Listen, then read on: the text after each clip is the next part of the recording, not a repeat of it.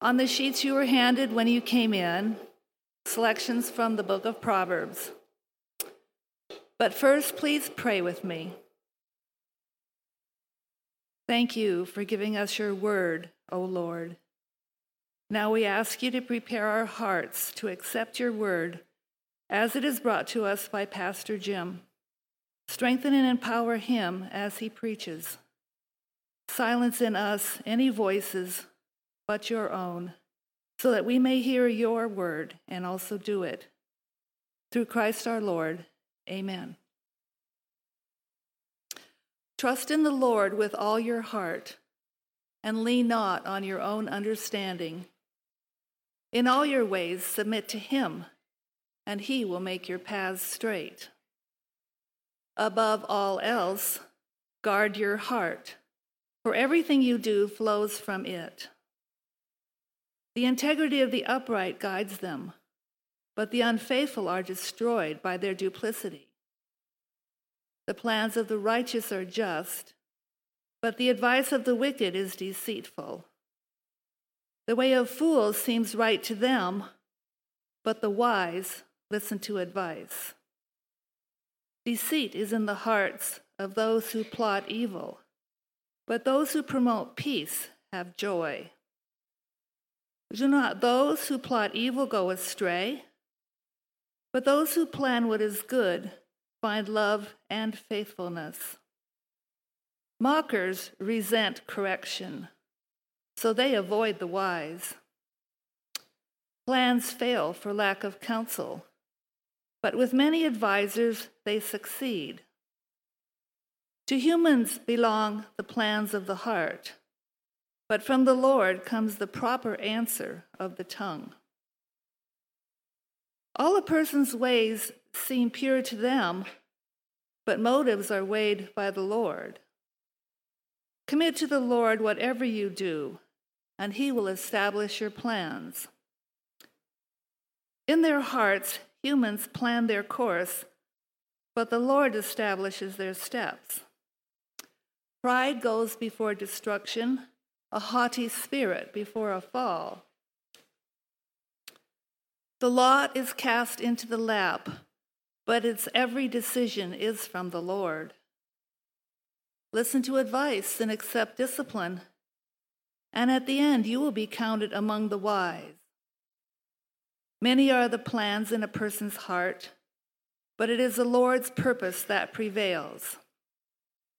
Plans are established by seeking advice, so if you wage war, obtain guidance. A person's steps are directed by the Lord. How then can anyone understand their own way? The plans of the diligent lead to profit, as surely as haste leads to poverty. Put your outdoor work in order and get your fields ready. After that, build your house. As a dog returns to its vomit, so fools repeat their folly. Do not boast about tomorrow, for you do not know what a day may bring. This is the word of the Lord.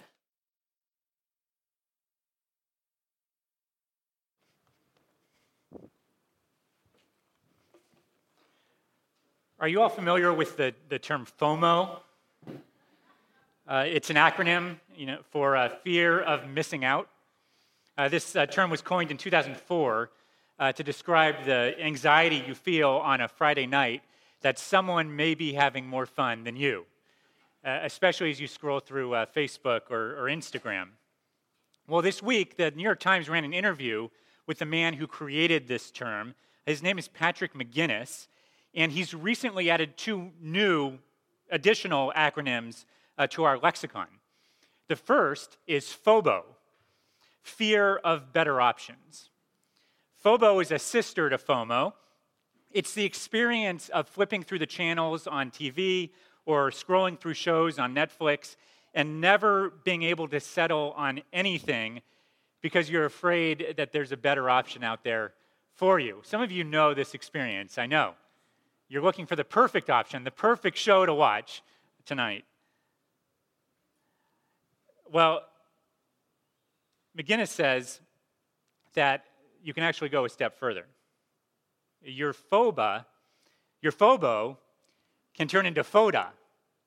Phoda is the fear of doing anything. You're a deer in the headlights. You're just paralyzed. So watch out. You don't want your FOMA turning into your phoba and then into phoda. It's amazing that more of us aren't just starving to death in front of the TV. This can be kind of silly, but Patrick McGinnis said in this interview that this idea of phobo actually says something significant about our character. And here's what he said. I see phobo as an affliction of affluence. In order to have phobo, you must, by definition, have options. It's a byproduct of a hyper-busy, hyper-connected world in which everything seems possible. And as a result, you are spoiled for choice. It's also driven by narcissism. People with phobo put themselves and their needs and wants squarely around the people around them, all of the people who are adversely affected by their phobo. Now, this may seem kind of silly when we're talking about Netflix and what to watch on TV. But what happens when we have a fear of better options in our dating relationships? Or as we choose a major or a college? Or as we plan for retirement? What then? Well, today we're thinking about what the book of Proverbs teaches us about making decisions like these and making them wisely.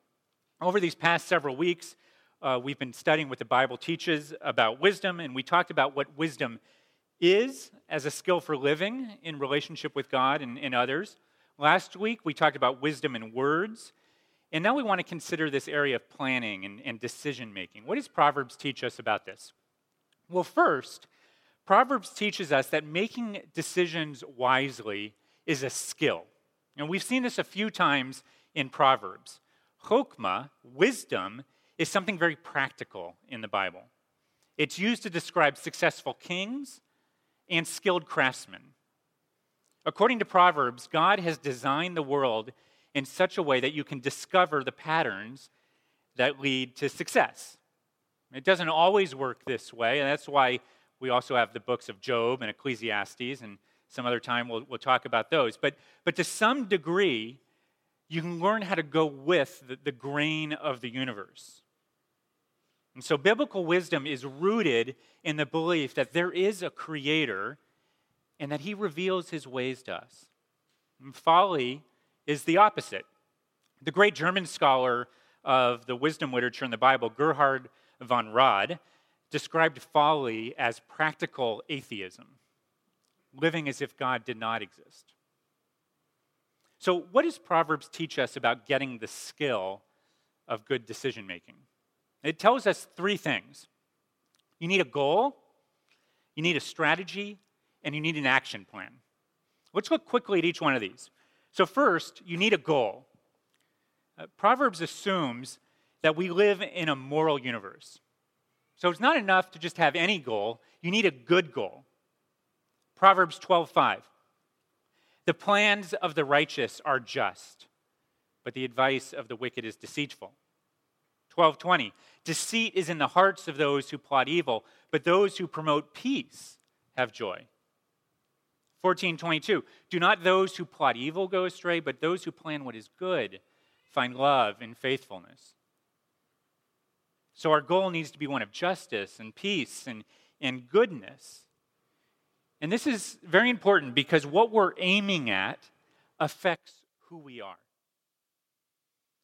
I once read an interview with a college student who had just graduated, and she was asked, knowing what you know now, what would you do differently in the last 4 years? And I thought her reply was insightful. She said, I wish I'd partied less. People always say, be true to yourself. But that's misleading because there are two selves. There's your short-term self and there's your long-term self. And if you're only true to your short-term self, your long-term self slowly decays. Here's someone who has come to see that their goals and their decisions have had a profound impact on who they are and who they've become. So first point, do you have a goal? And is it good? Second, you need a strategy for how you're going to reach your goal. Proverbs says that the key here is getting advice and counsel from others.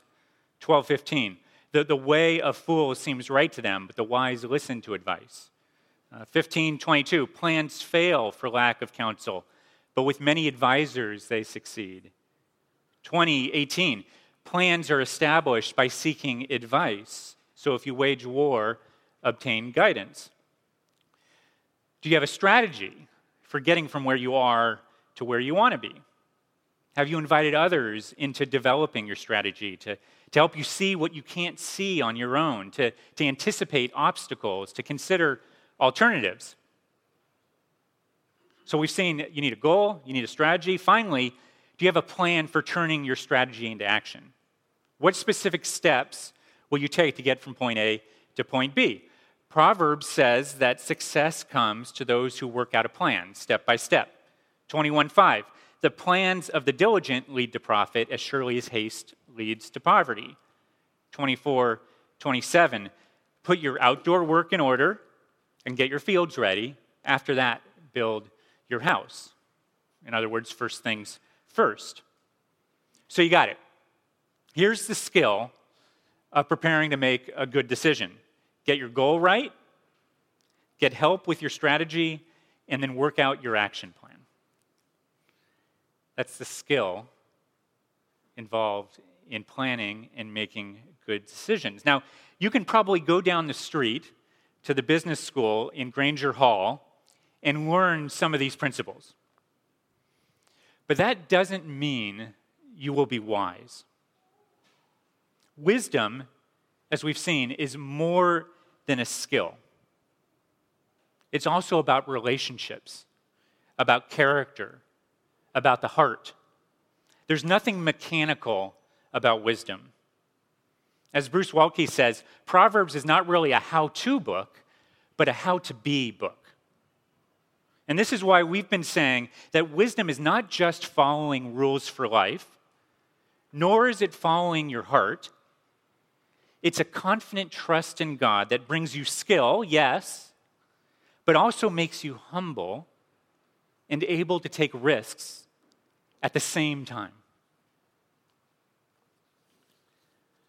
One of my all-time favorite movies is the 1967 classic Cool Hand Luke. In Cool Hand Luke, Paul Newman, before he was famous for salad dressings, stars as Luke, who's a war veteran who's sent to a Florida prison camp after a night of drunken carousing. And in prison, he encounters a brutal prison warden who's just called the captain. And the movie is a showdown between Luke and the captain. And let me share just two scenes from the movie that illustrate these characters, and then I'll explain what they have to do with wisdom. The first is after Luke has been captured after one of his many escape attempts. And the next day, he's back on the chain gang, and the captain says to him, "You're going to get used to wearing them chains after a while, Luke, but you're never going to stop listening to them clinking, because they're going to remind you what I've been saying for your own good." And then Luke replies, "I wish you'd stop being so good to me, Captain." And the captain smacks him and knocks him down a hill, and he says, "Don't you ever talk that way to me? Never. What we've got here is failure to communicate. Some men you just can't reach, so you get what we had here last week, which is the way he wants it. Well, he gets it. And I don't like it any more than you men." This is the captain's character. He's mean, he's insensitive, he requires this arbitrary adherence to the rules. That's the first scene. And the second scene is at the very end of the movie, actually the last scene of the movie. Luke is on the run after escaping from prison again, and as the police are closing in on him, he finds himself in a church. And in a church, he starts talking to God. And he says this: "From here, it looks like you got things fixed, so I can never win out. Inside, outside, all them rules and regulations and bosses, you made me like I am. So just where am I supposed to fit in? I guess I'm pretty tough to deal with, huh? A hard case. Yeah, I guess I got to find my own way." And then the sheriffs and the captain arrive, and after Luke shouts at the captain, he's shot, and he dies. And the movie ends.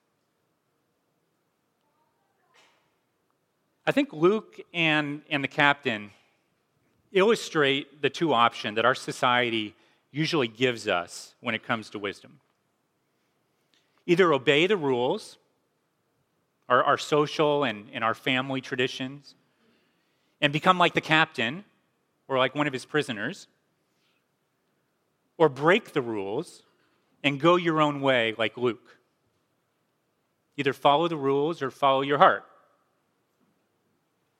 I want to suggest that the Christian faith offers us a third way. Because Christianity says that God is not like the captain. He's not got things fixed against you. In fact, the scriptures say that he has your best intentions at heart.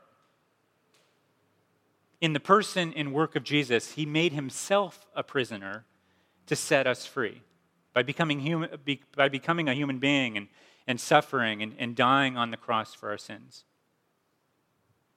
And if you believe this, then you can trust him and his ways. As Proverbs 3:5 says, "Trust in the Lord with all your heart and lean not on your own understanding.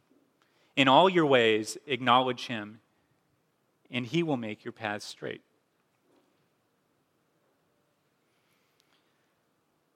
When you trust God like this, you decide to obey what God commands simply because he commands it, and to trust him with the results. This is what Proverbs 16:3 means. Commit to the Lord whatever you do, and he will establish your plans. The word used here for commit literally means in Hebrew to roll, like to roll a stone across a field. Roll over to the Lord whatever you do. In other words, turn over to the Lord whatever you do. This doesn't mean asking God to bless the things that you've already decided to do. It means taking your hands off the steering wheel of your life and trusting God with it and with all of it. Obeying what he commands and submitting to what he sends you. When you enter into a relationship with God like this, it has two practical results. First, it means that you can take initiative. Proverbs and the rest of the Bible make clear that you are responsible for your decision-making and your plans. God has given you direction. He's given you a brain. He's given you friends and family to talk to, and he expects us to use all these resources to cut through our fear of better options and to take steps of faith. There's no way around taking responsibility for yourself and your actions. But second, when you trust God, you can also have confidence that he is in control. Proverbs makes this abundantly clear. 16:9, in their hearts humans plan their course, but the Lord establishes their steps. 16:33, the lot is cast into the lap, but its every decision is from the Lord. Or 19:21, many are the plans in a person's heart, but it's the Lord's purpose that prevails. So you can take initiative, but you can also trust that God is in control. And this means that even when you fail, even when things don't work out as you'd hoped, you can trust that God's purposes for you are good and they will be accomplished. This doesn't mean that you won't have to make hard choices. The pastor and theologian Dietrich Bonhoeffer had an almost impossible decision to make in June of 1939. Knowing that war was about to break out between Germany and the Allies, Bonhoeffer was invited by Union Theological Seminary in New York to come as a visiting scholar, basically to escape Europe. And his friends urged him to take the position, and he did take it, and he came to New York. But almost immediately after stepping off the boat, Bonhoeffer regretted his decision. And he wrote to the theologian Reinhold Niebuhr this. He said, "I have come to the conclusion that I made a mistake in coming to America. I must live through this difficult period in our national history with the people of Germany. I will have no right to participate in the reconstruction of Christian life in Germany after the war if I do not share the trials of this time with my people." And so after spending only a week in the U.S., he got on the last steamer to cross the Atlantic back to Germany before the war began. And there he joined the underground resistance against the Nazis. And in 1943, he was arrested. And on April 9th, 1945, Bonhoeffer was executed at the Flossenburg concentration camp, just 2 weeks before the camp was liberated by the Allies. Was it wise for Bonhoeffer to return to Germany? Now, he believed that standing before the face of God, this was the only choice that he could make. A few months before his arrest in 1943, Bonhoeffer wrote an essay entitled After 10 Years. In it, he reflects on lessons learned in the 10 years in Germany since the Nazis had come to power. And he sent copies to 3 people, and 1 copy was kept under the roof beams of his parents' house. It was a dangerous document to have because it named what had arisen in Germany as evil. But Bonhoeffer says something surprising in this essay. He says that there is something even more dangerous in a society than evil. He says it's folly. Listen to what he says. "Folly is a more dangerous enemy to the good than evil. One can protest against evil. It can be unmasked and, if need be, prevented by force. Evil always carries the seeds of its own destruction, as it makes people at the least uncomfortable. Against folly, we have no defense. Neither protest nor force can touch it. Reasoning is no use.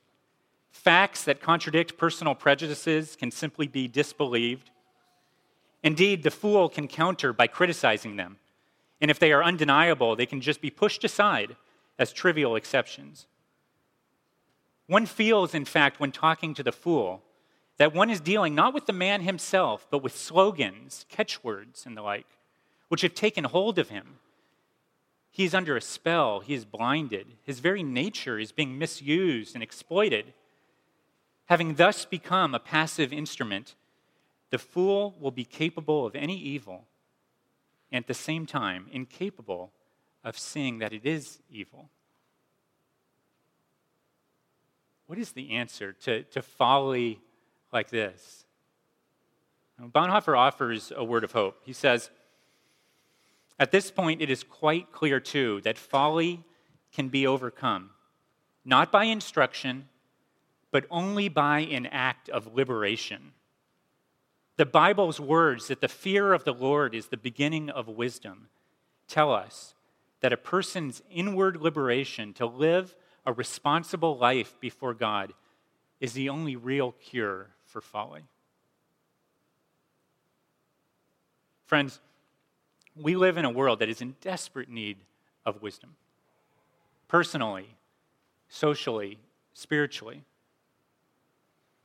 And if you're a Christian here today, I believe that God has called you to be a channel of wisdom in the place where He has put you. Are you asking for the wisdom that you need? Are you seeking it? Bonhoeffer's right that the wisdom we need doesn't come from textbooks or teachers. I'm sorry, professors. Teachers have their place, but what we most deeply need is this inward liberation that Bonhoeffer talks about, this inner freedom that comes from the fear of the Lord. What does he mean by this? Let me just end with this. He means that when you live your life in relationship with God, it changes everything. You live coram Deo, before the face of God. You no longer live for the praise of other people. So you can just let go of your fear of them, and you fear God alone. You don't even live for your own praise, so you can let go of your pride. You can submit to what God says and what he sends. You can listen to the advice of others. You can even invite them in to help you see your own flaws and failings. And you can make the hardest decisions, even when they are costly for you personally or professionally, because you know that God is in control.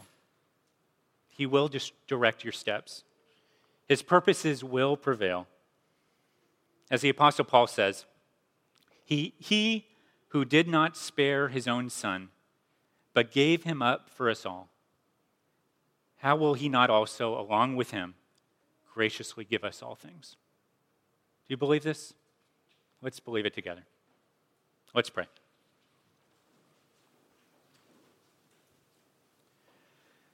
Good and gracious Father, we receive the words that we have heard today, and we turn to you in faith. We seek your wisdom, so please help us. Make us humble. Help us to listen to your word and allow it to guide us in all the details of our lives. Give us open hearts to others to receive their instruction and their correction, even when it's hard. May we set goals that are full of justice and peace and goodness for all. And would you give us courage to walk wisely in the places where you've put us? Most of all, to show your suffering, sacrificial love to others. And we thank you that in all these things, that we have a confident trust in you, that you have provided what we need, and that you have promised to be with us always. And so that's why we pray with joy in Christ's name. Amen.